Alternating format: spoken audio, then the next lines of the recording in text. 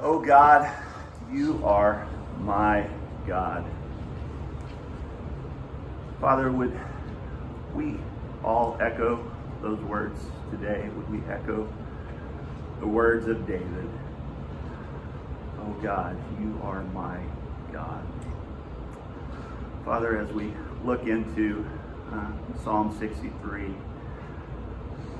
as we look into David again in the wilderness as he pens this song, would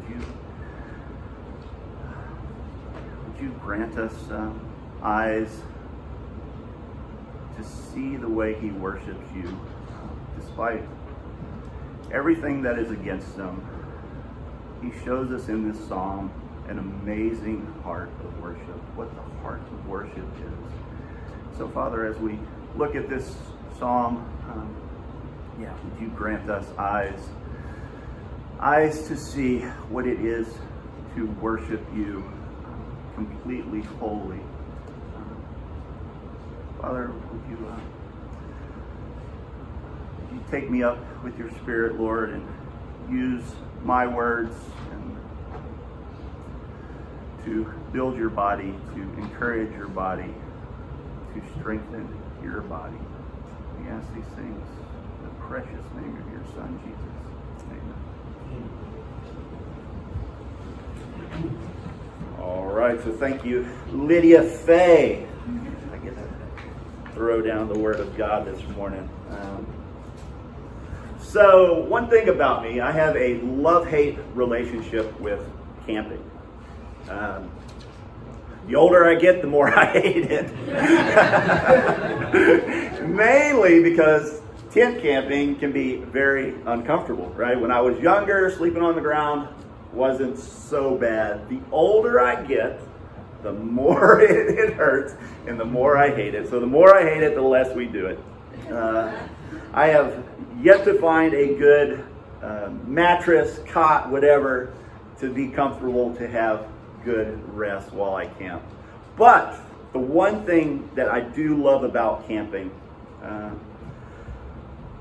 is the fact that because I can't sleep, I get up when it's like, as soon as it's the sun is beginning to shine, as soon as there is light on the horizon, I get up and make the coffee, and it is an absolute amazing time just to ponder God, ponder his creation, just to be there in nature at sunrise.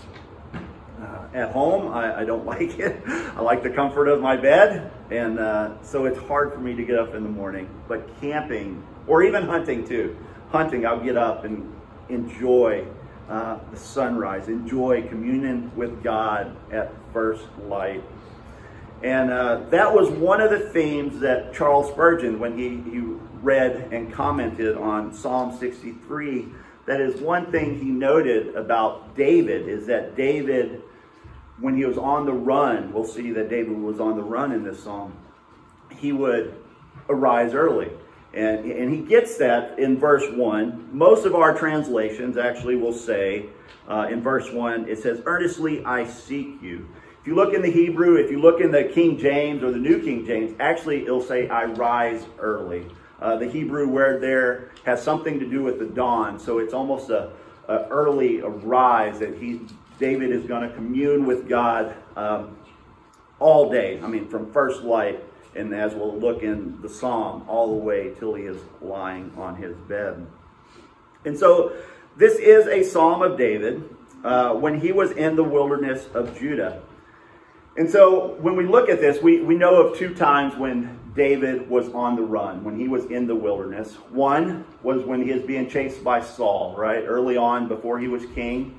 And then two would most likely be this psalm, because in this psalm, he already mentions being king. So we can assume, we don't know for certain, that in this psalm, he is writing about his journey in the wilderness when Absalom was chasing him. His own son was hunting him down to usurp the throne and take David's place as king. And so the story goes, if you want the context for this story, the story goes right after, if we read in 2 Samuel, right after the David-Bathsheba whole debacle, it moves on into another drama in David's life. We see his son Amnon and his other son Absalom, and then his daughter Tamar in a big mess. Different moms and stuff, half brother, half sister, but Amnon has feelings for his sister Tamar, and he ends up defiling her. And so Absalom, enraged because Tamar is his full sister, seeks the life of Amnon. Years pass, and finally he comes up with a plan, and he slays Amnon. And then, because of that, there's a rift there between David and his son Absalom. And Absalom ends up going off for a while, but then he devises a plan to come back to Jerusalem and to take the throne from David. And so, at this point, David, because of all the stuff coming against him, he ends up leaving Jerusalem, and he goes out into the wilderness where he pens this psalm. And so I chose this psalm. I knew we were actually in Psalm 62, but we were a day from 63. But I chose this because it speaks so much to my soul. So today you're going to hear a lot of... I hope this psalm speaks as much to you as it does to me. Today is as much confession for me and soul healing for me as it is a message for everyone. So one thing about me, I love woodworking. One thing I like about woodworking is that I am able to, I can take a design, take something in my head and just create it. Usually I just need a picture and dimensions, right? Just something to go on. I can create it in my head, and I love being able to create it with my hands. One of the worst things for me, I had a guy give me a CAD drawing of a vanity he wanted. And it like had so many different dimensions and so many different pieces, like I didn't know what to do with it. For me, it's the creative process that I like. And yet it is this same creative process that has got me in trouble in so many different ways, that has pulled me from worship. And so the backstory goes like this. Years ago, before we actually moved to Schulenburg, most of y'all know we moved to Schulenburg and planted a church. Before we moved to Schulenburg, we were living in Pearland, Texas. I was working as a horse dentist, had a decent job, paid enough, and homeschooling was good. The kids were young. Brandy was able to do so much with them, field trips and so much. I was blessed to be able to be the midwife by default for Lexi. I got to deliver her in my hands. Yeah, it was probably the most beautiful, the most gooey, and the most terrifying 45 minutes of my life, but it was so sweet. Golf, golf was going good. I was shooting under par every time. I had my eyes set. I had my eyes set on playing mini tour events, because in Texas they have some mini tour events. So actually I was working towards that.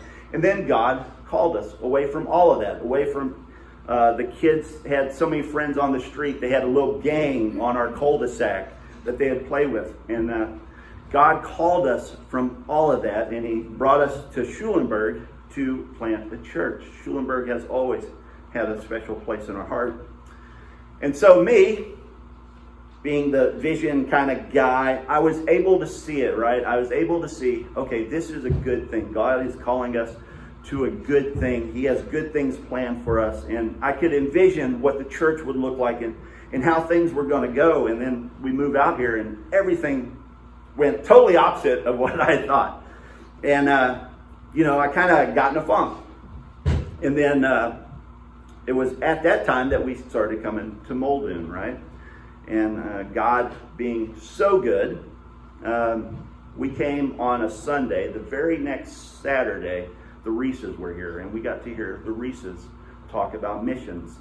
And one thing, Brandy and I, when we first got married, we always wanted to be involved in missions, and we always wanted to adopt. There are two things that we saw God pushing us to, and so we came here. No sooner we get here, the Reeses show up.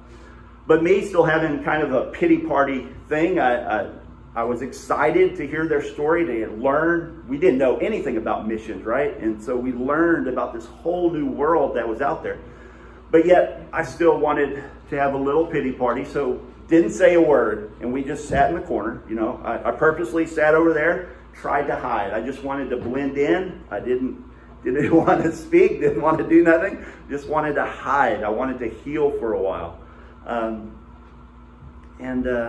Then, dang it, the Reeses came back a couple months later and started our journey into missions. And again, my woodworking thought, my creative thought, I began to see what missions would look like for our family. I began to build this vision of how it was all going to go, just how amazing it was going to be to help the missionaries, the Reese family, Malayali, all those guys reach these tribes for the glory of God, to spread the gospel there. So I had this wonderful vision in my mind, and then we go, and again, nothing like what I planned it to be. It was so much harder. And then we ended coming back, and coming back was even so much harder than even going. And it took us a while to get our feet back under us when we got back. And so again, kind of having my pity party, right? I'm having this pity party again. God is doing good things. He's teaching us all sorts of things, but still I'm having this pity party. And we come back, and just recently I got to go preach 10 weeks at the church in Schulenburg. And again, when I heard that it was coming up, when I heard I was having that opportunity, and they were excited about having me there, it's like, again, the visionary thing starts working again. And I'm like, okay, God, Schulenburg has always been a special part in our heart. And that was actually the first church I've ever preached at too. So it was kind of going back as like, man, this is just full circle. This is like all coming together. This is going to be great. And I had this picture, this vision of everything, how it's all going to work and what is it going to look like. And again, God had other plans. and so again, I'm in the midst of that pity party at the moment. And that's what it is. And so as I look at these things, I go, what is the lesson that I should learn from all of this? What is the lesson, God, that you are teaching me? Is it not getting caught up in visions? And I would say definitely not, right? I think God gives us these visions. How grand and glorious is it to envision a vibrant church in Schulenburg where people are getting saved? A grand and glorious vision to have a picture of the Pei, the Malayali, Amdu tribes, Kaje, Wabaku, having these vibrant churches in the bush and being a part of that is grand and glorious.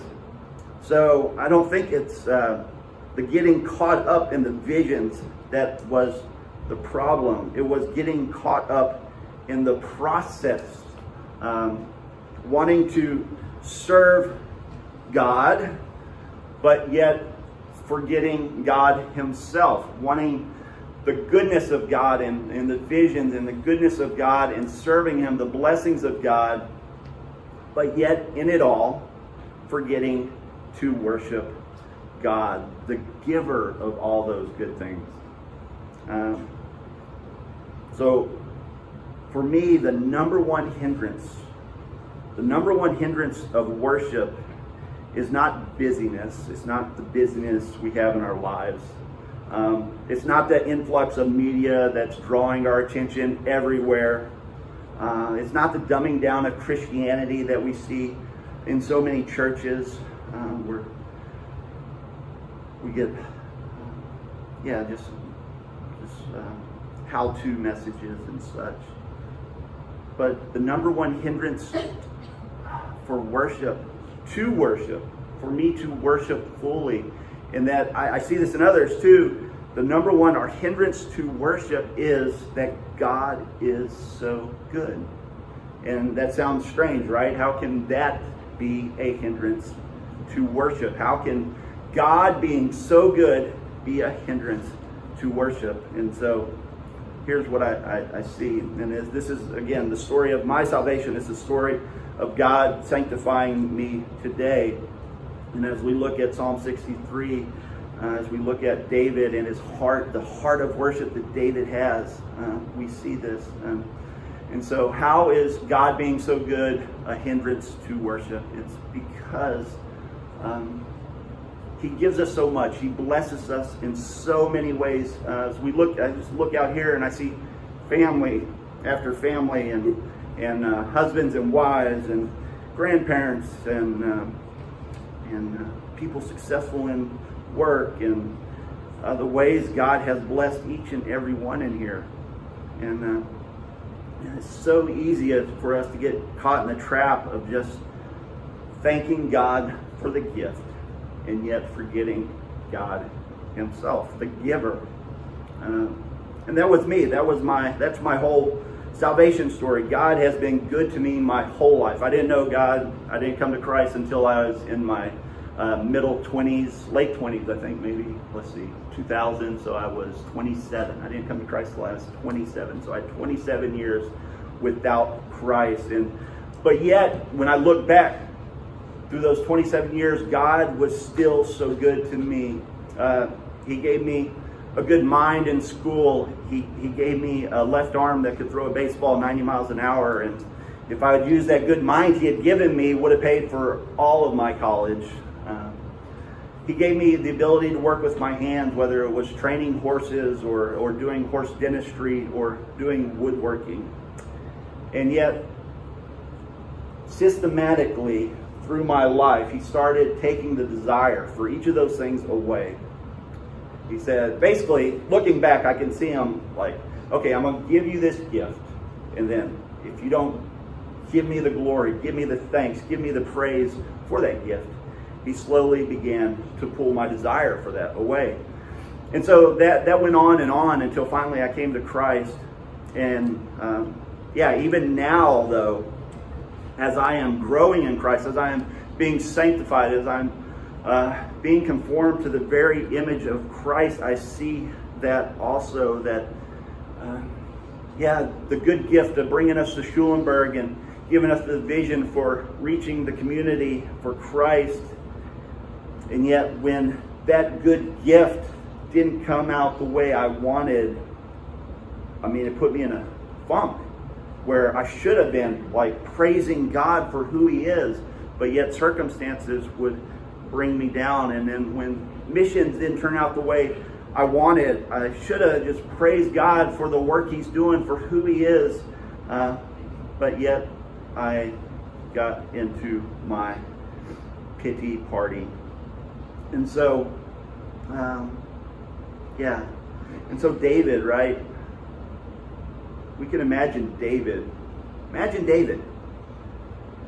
You're an adulterer, you're a murderer, your family's an absolute wreck. You have a son who defiles your daughter.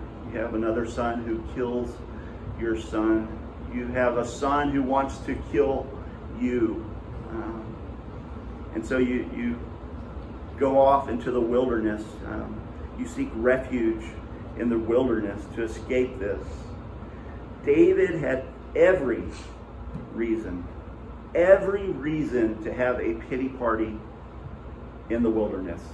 He could have taken the royal wine, he could have built them a big bonfire and just had a grand pity party. But David didn't. What did David do? David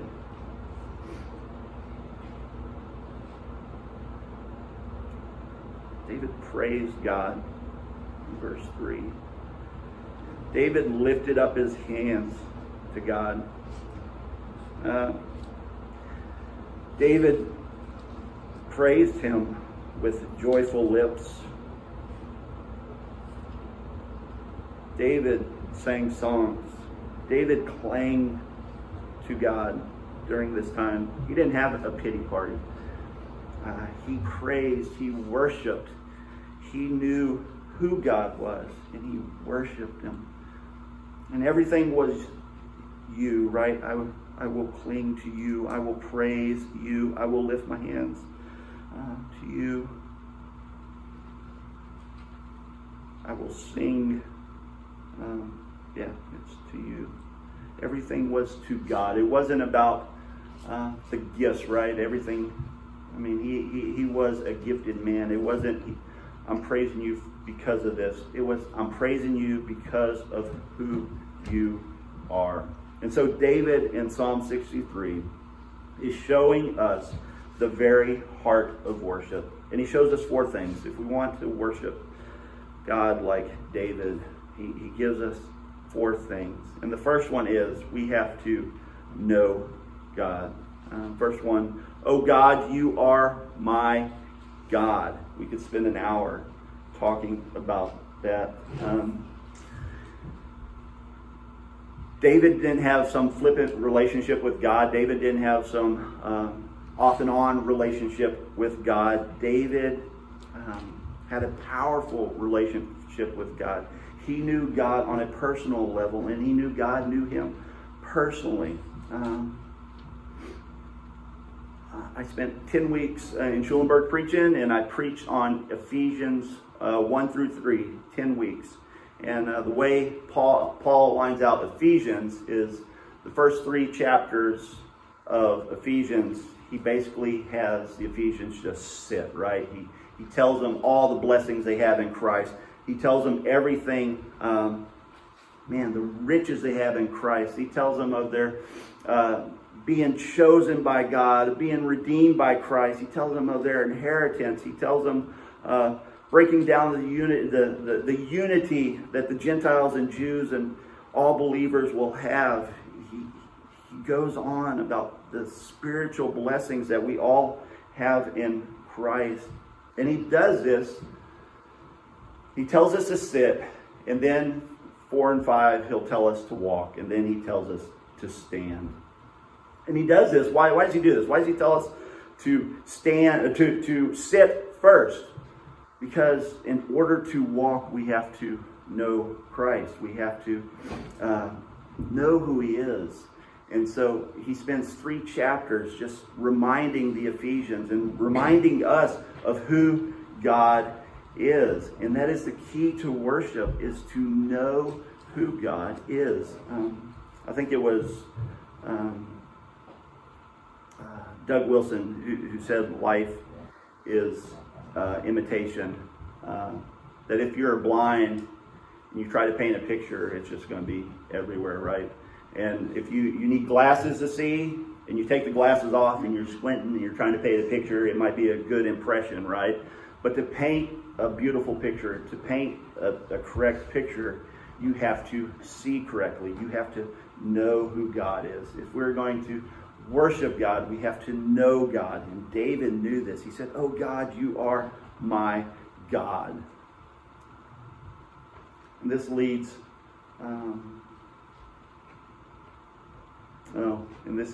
it's that intimate knowledge. And I think for some of us too, we think, maybe we don't realize what we have in Christ.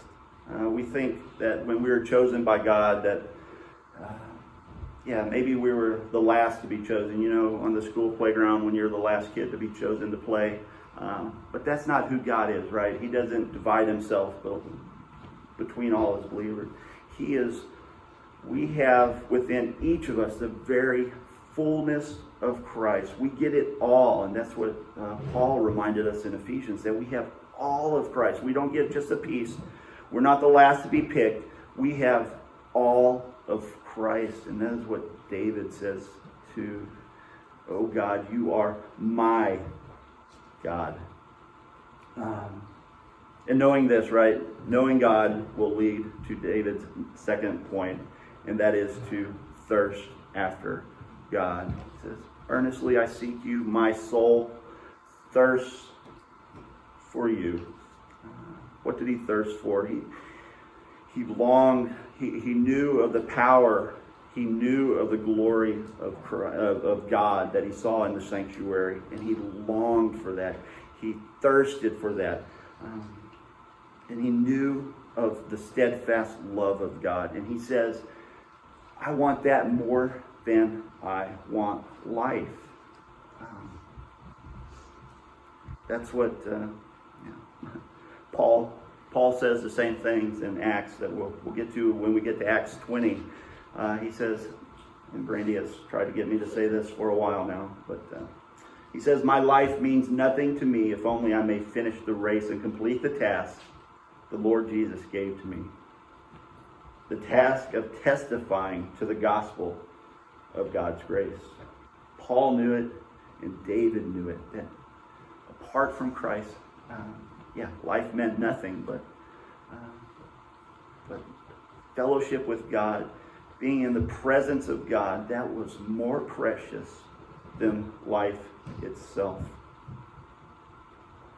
And then David moves on to number 3, and that is to be satisfied by God. So many times we can thirst, right? We can thirst for a lot of things, and sometimes it doesn't satisfy us.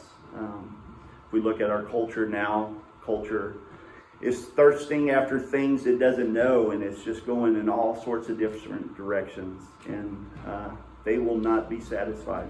Only Christ can satisfy. And David knew this. He said, my soul will be satisfied with the fat and rich food, and my mouth will praise you with joyful lips. So knowing God and then thirsting after God, then he was satisfied. It reminds me of there are things in our young days, for us older people, young people, it probably doesn't matter yet. But when we look back, we have these memories of things that we liked as a kid, liked as a youth. And then as we grow older, for some reason, sometimes these things pop back into our minds. It's like, oh yeah, I remember when I really liked that movie, liked that candy, liked whatever it was. And then so we kind of have this thirst then for it, this longing for it. And then we go and we buy it, whatever it is, or watch it again, or listen to it, whatever it is. And then it's like, how did I ever like that? It's like so disappointing, so unsatisfying. But Christ will always satisfy. The very power, the very glory, the steadfast love that David longed for, that he thirsted for, not only sustained him, it satisfied him. He had this, and that is the heart of worship, right? It's not just praising for the sake of praising, but it is to be satisfied by God himself, by Jesus himself. It's that satisfaction that we get from him. Imagine David in the wilderness, right? He's no longer in the comforts of his castle. He's out and about in the wilderness, sleeping on rocks, under trees, uncomfortable. He's eating a can of beans, over the campfire. That's all he's got. You think he's longing, eating that can of beans? You think he's longing for the fatted calf? Is he longing for things of the past? No.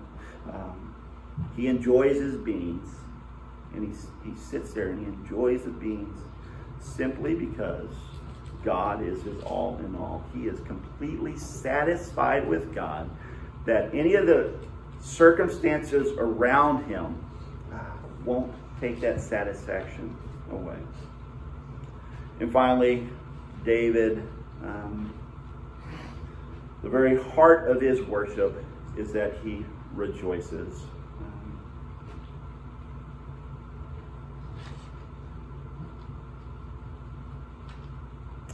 But the king, verse 11, but the king shall rejoice in God. That verse is surrounded by the people who are the liars and the people who are seeking his life. He can rejoice because God is everlasting. David doesn't have to worry that if Absalom catches up to him and his armies take David out, he doesn't have to worry, because worship doesn't stop. He knows worship doesn't stop at the moment he dies. He knows worship goes on for eternity. Christ is everlasting. We worship because no matter what befalls us, whatever happens to us, we know that we will continue to worship, that we will worship into eternity. So no matter what happens to our country, no matter what happens to this world, no matter what happens to our finances, no matter what happens to our health, and we can go on and on, no matter what happens with these earthly things, we worship because Christ is everlasting. Everything else is temporal, but Christ goes on and on. David knew the ending. David knew the ending of the story. That's how David's worship was so powerful. He knew the ending. He knew justice would be served, and he knew he would enjoy God forever. Let's pray. Father, oh God, you are my God. Father, would it be so? Would we find our absolute delight? Would we find our absolute purpose, our all in all, not in the good gifts that you give? Yes, we thank you for those. We praise you for those. But would we long to enjoy you? Would we long to simply, if every good gift were stripped away, would we still be the most joyful people in the world because we have you? Father, would you make that so? Would you work in our lives? Help us to see that you and you alone are our treasure. You are our joy. You are our hope. You are so worthy to be praised. And because of this, would you elevate our worship? Would we be a church who just continues to go all out in the worship of you because of who you are? We love you. We thank you. In Jesus' name we pray.